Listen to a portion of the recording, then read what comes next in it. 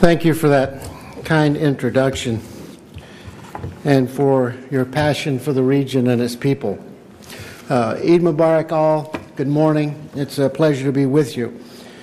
It's been a great privilege for me to represent the United States in the Kingdom of Saudi Arabia.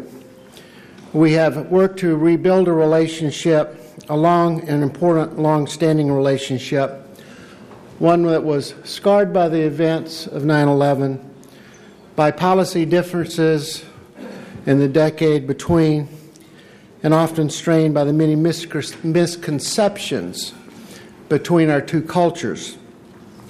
Now, I have had a unique career, at least by the standards of diplomats.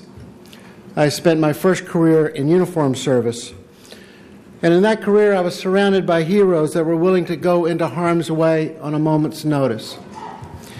In my second career in service, I am again surrounded by heroes who live in uncertainty, who often live in harm's way, and they do that without a second thought.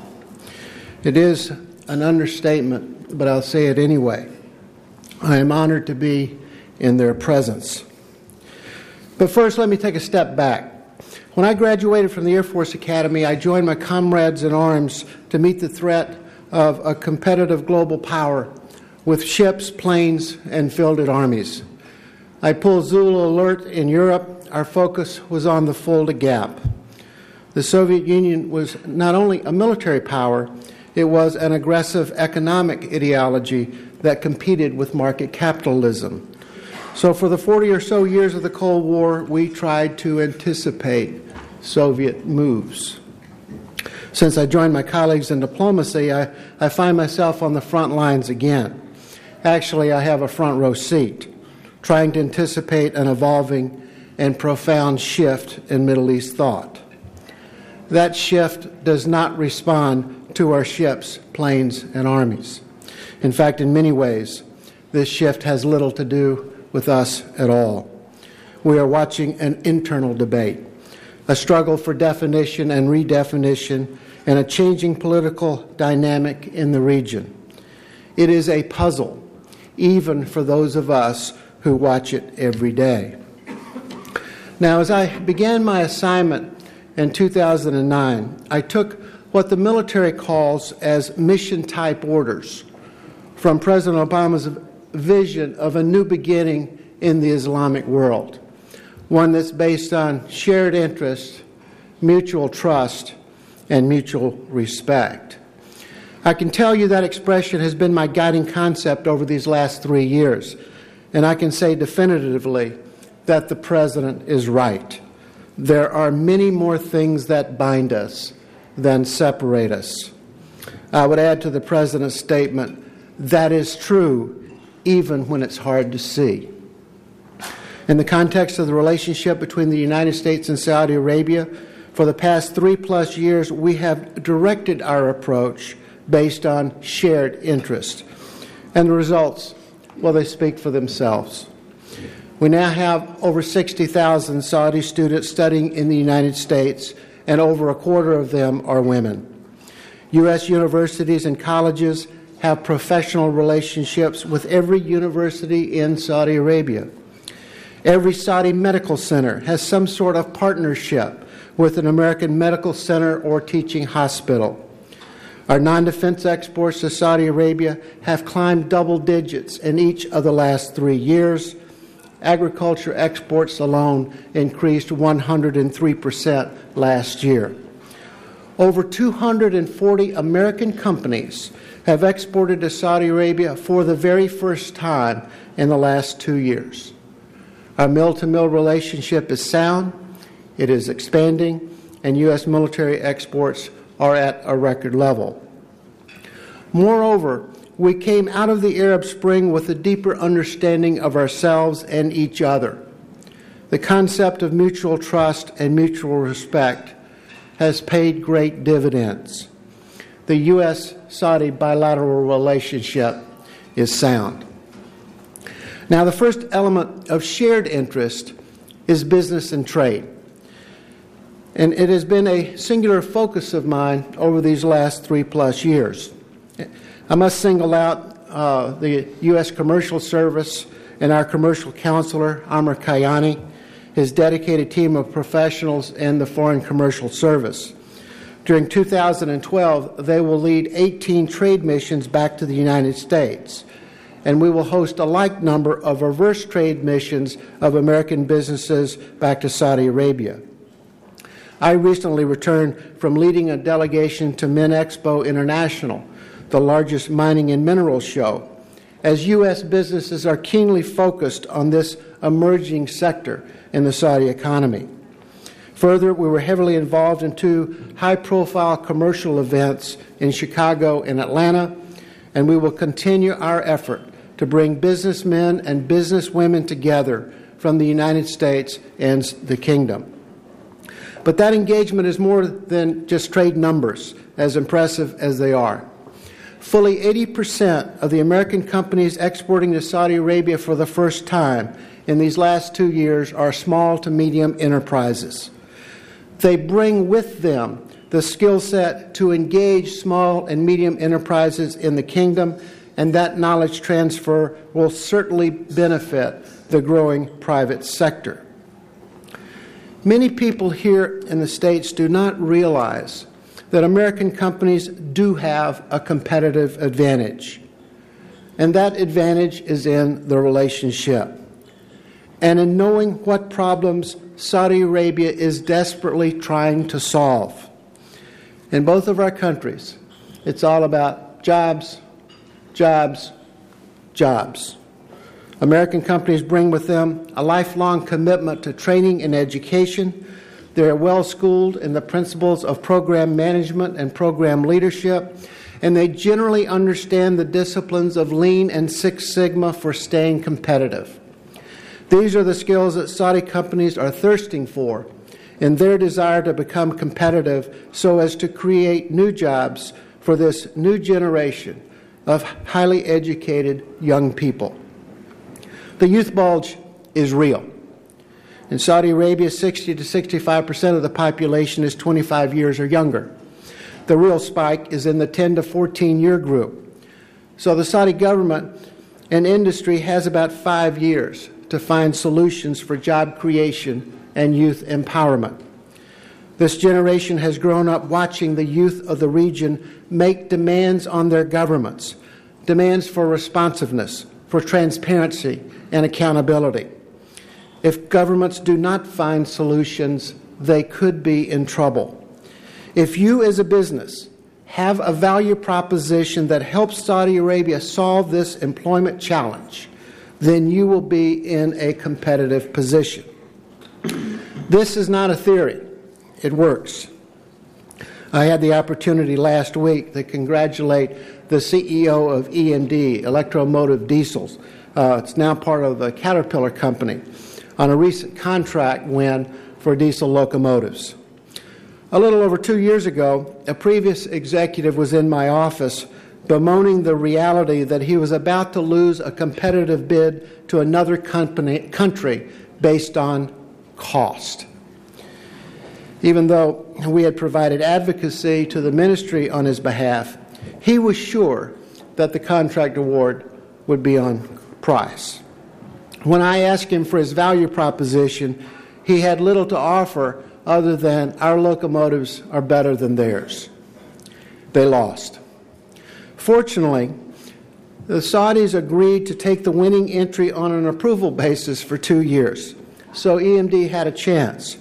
A new team came forward, and we discussed at length what it takes to win.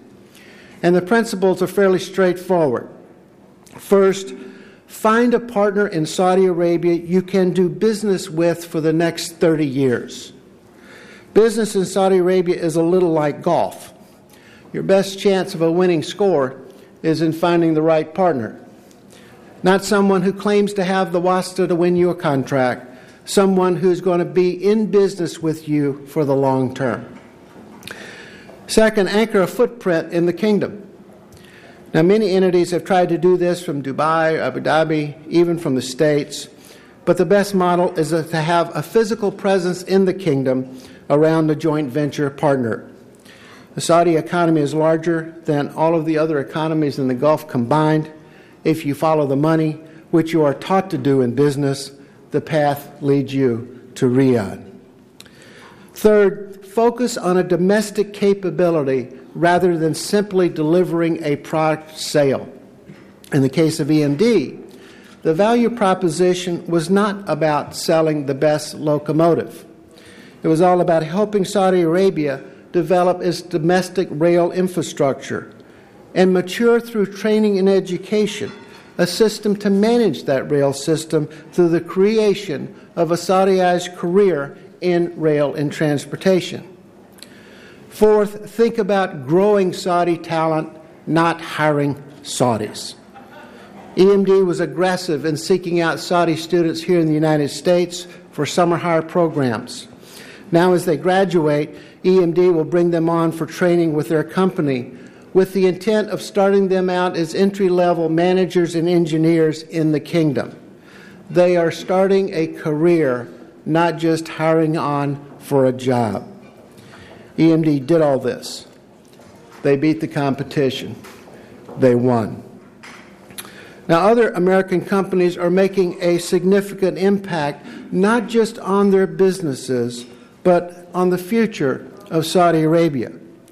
ExxonMobil has a long tradition in the kingdom, and among their successes is a huge refinery in Yanbu, about 2 hours north of Jeddah. The workforce of this refinery is 92% Saudi, stretching across senior management all the way down to traditional blue-collar employees. ExxonMobil was into Saudization before Saudization was required. And I anticipate they will bring the same degree of professional management to the new refinery they are building in Jubail 2.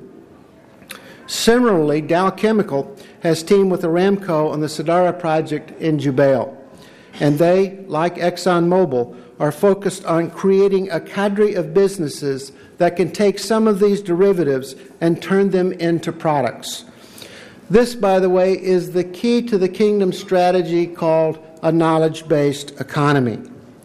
Start with something you know, which in the case of Saudi Arabia is upstream petroleum, then move downstream to refining, and SABIC has performed magnificently here, then on to product development where you create intellectual property, start businesses by taking the derivatives and making products, and all of this creates jobs. The kingdom is employing this model in other areas, and none so impressive as the joint venture between Alcoa Aluminum and Ma'aden Mining. On the 12th of December, I will attend a ceremony in Ras Al Khair in the northern part of the eastern province where Alcoa and Ma'aden will pour the first hot aluminum in just over 3 short years from the signing of a joint venture agreement. It's a massive facility, including a smelting plant and rolling mills that will turn bauxite from the mines of northern Saudi Arabia into sheet aluminum. In addition, they're lining up companies to take that sheet aluminum and turn it into products in the kingdom.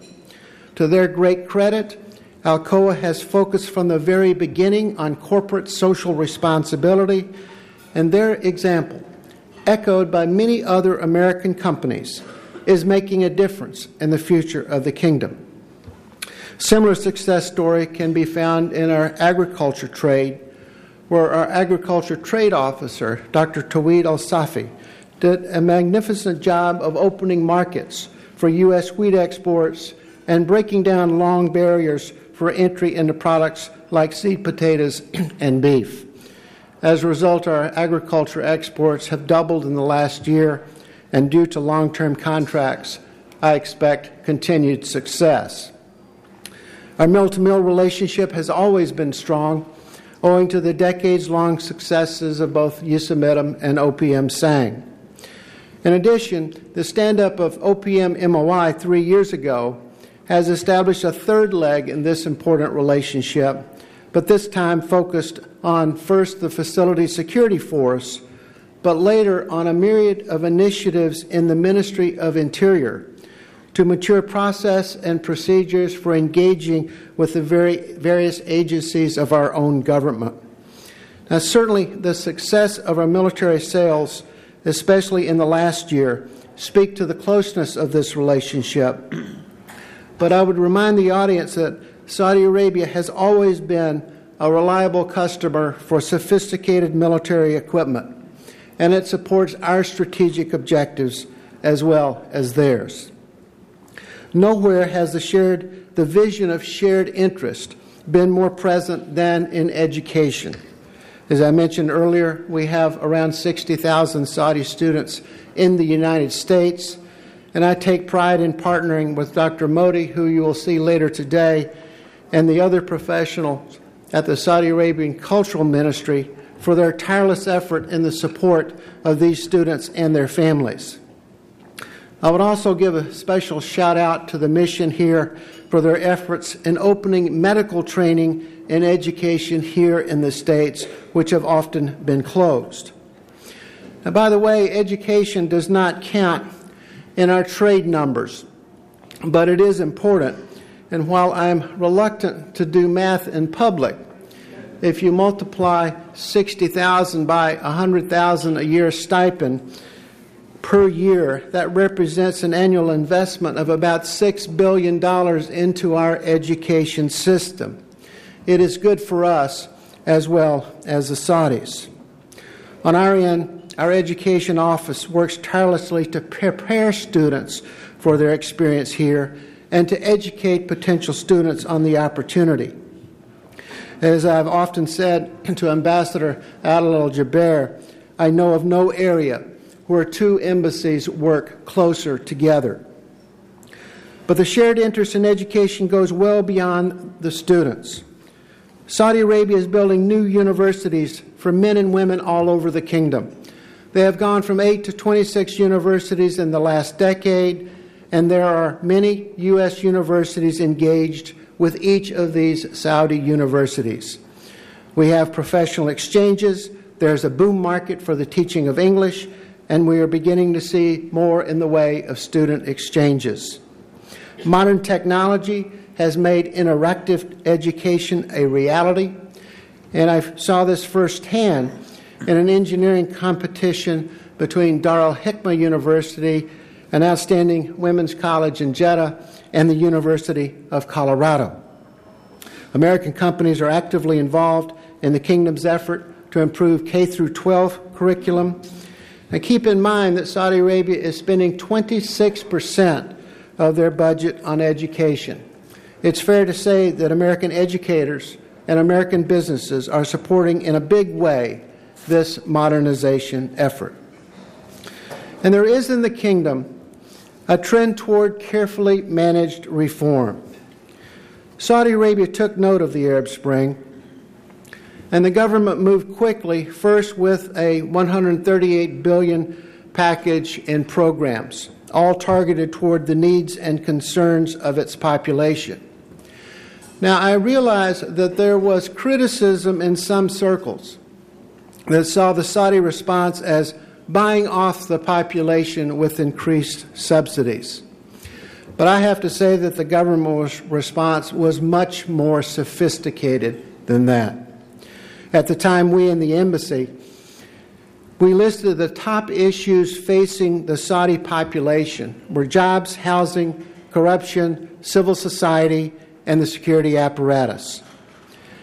After the economic package was announced, the government responded publicly on each of these key issues. And in my view, they demonstrated a keen understanding of their own population and a responsiveness to the concerns of that population. Indeed, they continue on a course of measured modernization. There does seem to be a genuine understanding that change is inevitable, but this is still an extremely conservative society, one steeped in tradition and cultural constraints, and the government is attempting to manage the rate and pace of that change. But like all governments in the region, it continues to struggle with the forces of inertia that are intrinsic in traditional governing systems. Nonetheless, when there is a shared interest in modernization, we are quick to bring resources to assist. When the Ministry of Justice announced a plan to codify commercial law, we supported that effort with judicial training from here in the United States. I led a rule of law forum with the Minister of Justice back to the states last January, all aimed at assisting the evolution of their judicial system. As the Saudi Foreign Ministry has moved out on a number of areas, we have supported their efforts. In Yemen, Saudi Arabia played a significant role in brokering a GCC-led political transition agreement and continue to provide a leadership role in the Friends of Yemen and support to President Hadi's government. There has been, in the last few years, a trend toward multilateralism. Now, I say that with some reservation because I do not know if it's an experiment or a genuine move in that direction. Certainly, the GCC and the Arab League have been active in the last 2 years in ways not previously seen. Most recently, Saudi Arabia has pushed the idea of a GCC union patterned after the EU. The Saudi support for Secretary Clinton's Security Cooperation Forum, first in Riyadh last spring and last month in New York, provides the venue for collaborative security discussions with all of the GCC nations. But something has changed, and it was reflected in the recent OIC summit called by King Abdullah last August. I spoke with many of the attendees, and some of them spoke of a difference in the atmosphere during the meetings. One individual in particular described it this way. The attendees had constituent concerns, and these concerns were expressed. They were not just representing their governments. There was a keen sense that they were representing their people. Plus, they had to go back home and explain their role to their people. The Arab Spring has produced a very real sense of accountability on the part of the leadership in the region.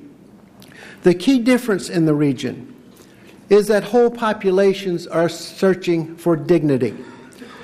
They are beginning to see themselves as citizens, not subjects, and certainly are demanding that their governments be responsive.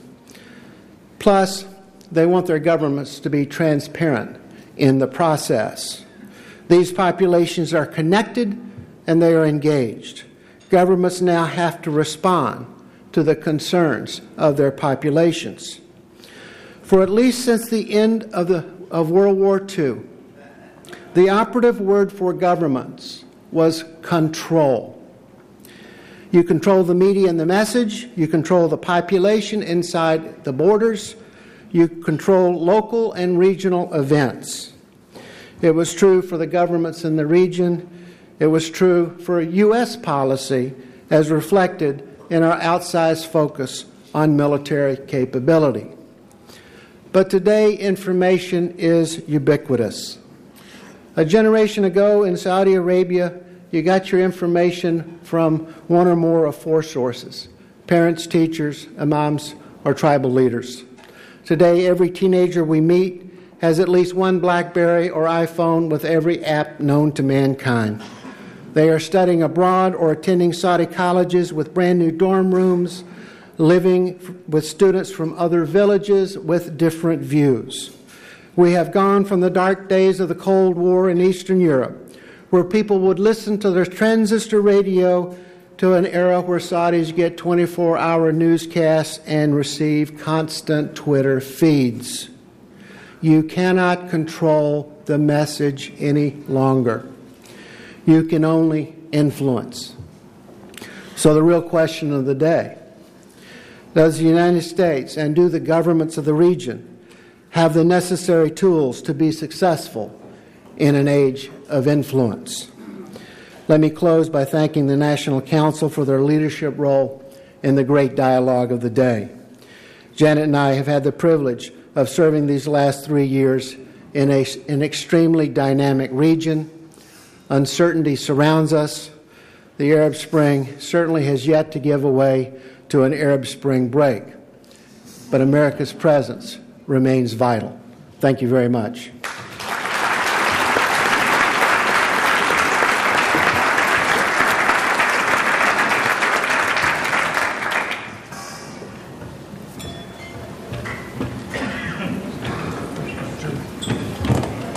We have just a few minutes. Is the microphone on? Can you hear me? I can. It's hard. Ambassador Smith says he can hear me. Before Ambassador Smith took up his posting in Saudi Arabia, he had an extended period of preparation in going to visit corporate leaders, former diplomats, or existing diplomats who had served in Saudi Arabia. He was an avid student, as was his wife, Miss Janet Breslin Smith, an educator in her own right. And in the three that we were involved of these pre-departure briefings, we asked about an idea that's been around for some 20 years, but only recently seized, and particularly so by Ambassador Smith. And you mentioned it in passing about various points regarding the finding of Saudi Arabian students here in the United States before they return home, and providing them with practical, actual, hands-on, empirical work experience to take them from the classroom, the lectures, the briefings, the textbooks, and the learning on university campuses to inside a corporate headquarters or branch office or some other aspect of the reality of the American partner to Saudi Arabian commercial enterprises.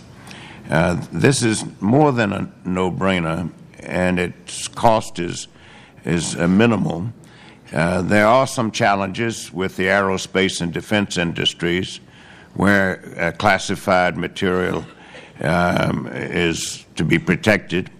But in the engineering field, in the banking field, in the telecommunications field, in the education field, in the consulting and providing of services, in maintenance and operations and logistics fields, the opportunities are limited only by the imagination.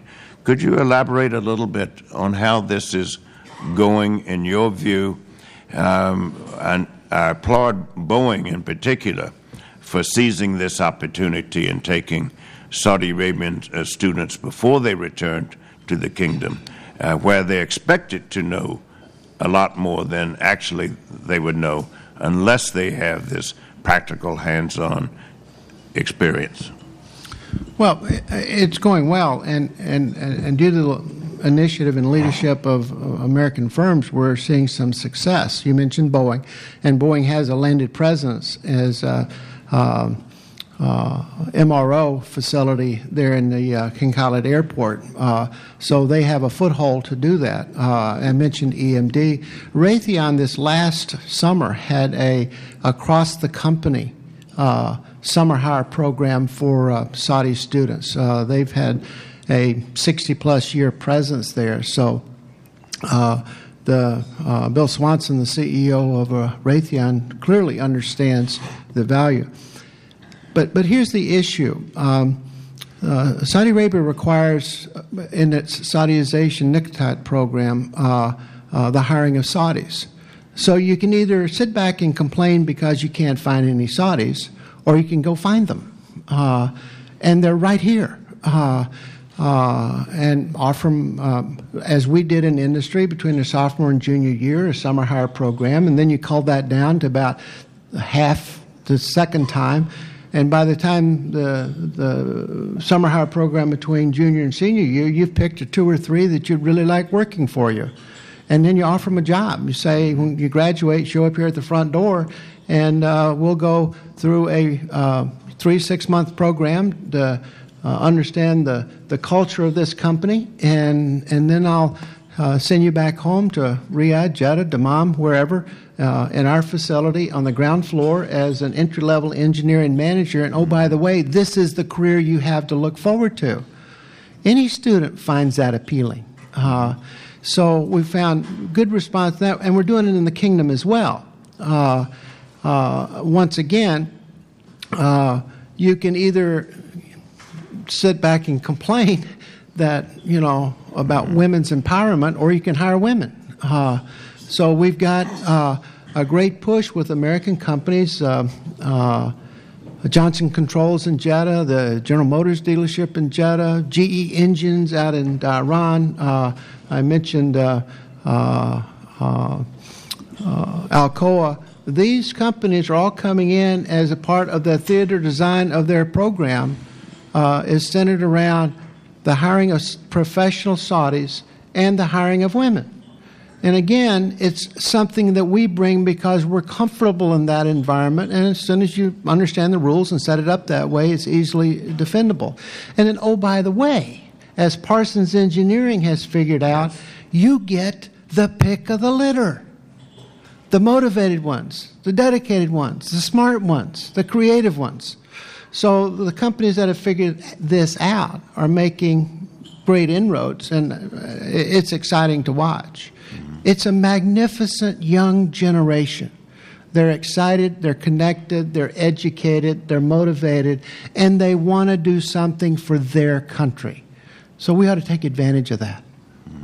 Yes, I commend, as you do, Parsons Engineering, which has been a pioneer from the beginning. And the way in which that relationship began shows how much the personal touch matters.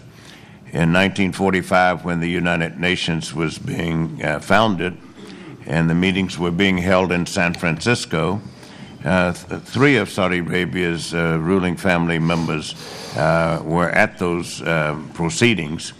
And on the weekends, Parsons Engineering Corporation, based in California, would take the Saudi Arabian delegations to its construction sites and its infrastructure achievements. And over the course of the time of doing this together, the Saudi Arabians asked, might you come to our country and show us how to build these kinds of things, because we need them, and we need a partnership with people like you. Something as basic as that, informal, person to person, led to this relationship, first of comfort, first of habit, and routine and regimen, and from that to trust and to confidence and to mutuality of benefit. I left out two of the categories where the opportunities are the same, but perhaps in some cases even greater, namely pharmaceutical companies and law firms. One of the pharmaceutical firms told me it would be willing to take 40 Saudi Arabians over a period of 4 years, 10 a year, to give them internship trainings in their headquarters. And the theory was that out of the 40, within the next decade, perhaps one, perhaps two, perhaps three, but even if only one would have signature authority for procurement, for design, for engineering, for construction of a venture that stemmed from that initial internship here in the United States before the students went back home. The same thing for law firms there in terms of drafting and the language and the specificity of attention to detail and the exactitude and precision of the use of language in contracts. This kind of trust and confidence can be built before the Saudi Arabians return to the kingdom. So I commend the ambassador for taking this idea and building upon it and refining it and strengthening it and expanding it. Both sides have won in the process. We thank the ambassador for this. I'll ask one last question, and then we'll proceed to the next session. And that is the range of what you hear from Saudi Arabians about America's handling, quote unquote, of the issues pertaining to Iran and the Israeli dynamic within this dynamic, the range of Saudi Arabian concerns, or the prioritization of Saudi Arabian concerns, so that we hear from you and others more than we hear from the American media, their concerns, their needs, their issues, their interests, their objectives. Well, it's key that you listen to all sides. And the street in that part of the world has long been convinced that we don't listen to the other side of the story. The challenge, of course, is translating that into an executable policy. But certainly in Saudi Arabia, there's it's interesting that in 3 years, I have never heard a disparaging word against an Israeli or a Jew. That's not the issue.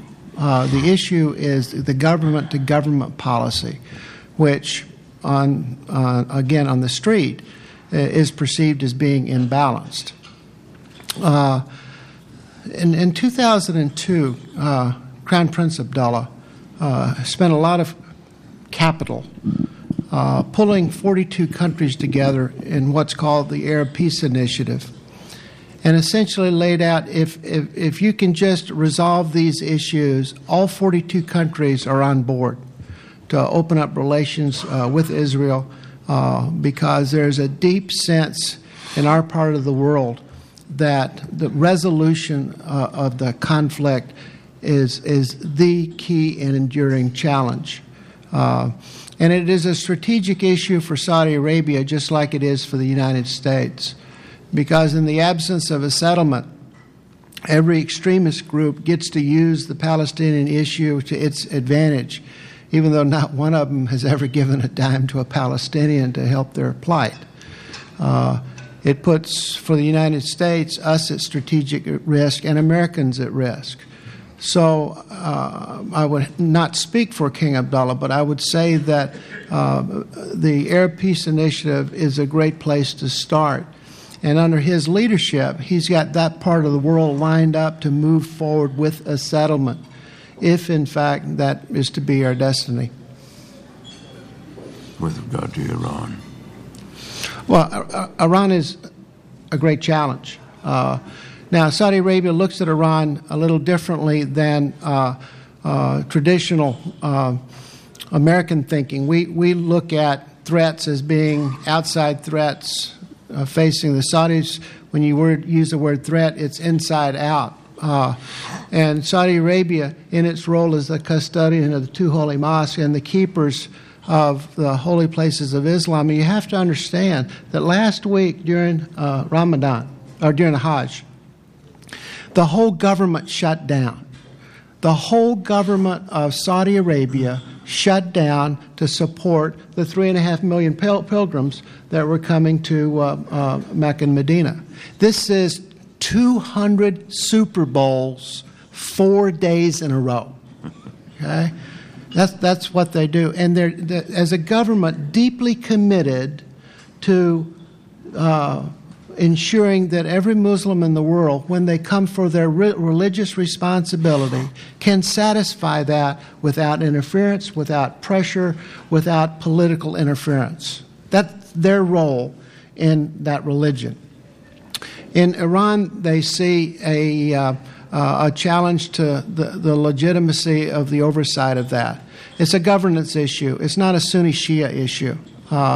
And with Iran's government, they see essentially death by 1,000 razor cuts, as Iran has a coherent strategy for destabilization in the region, starting in Baghdad, extends to Damascus, the support of the Muslim Brotherhood, Hamas, Muslim Brotherhood in Yemen, Bahrain, the Eastern Province, wherever they can take an issue and turn it into a sectarian issue. That is the strategy that they see that Iran is pursuing. So Iran is a very real threat to them. is the existential threat in the region. Thank you, Mr. Ambassador, for enlightening us in this opening session of the second day of this 21st annual conference on Arab-U.S. policy issues.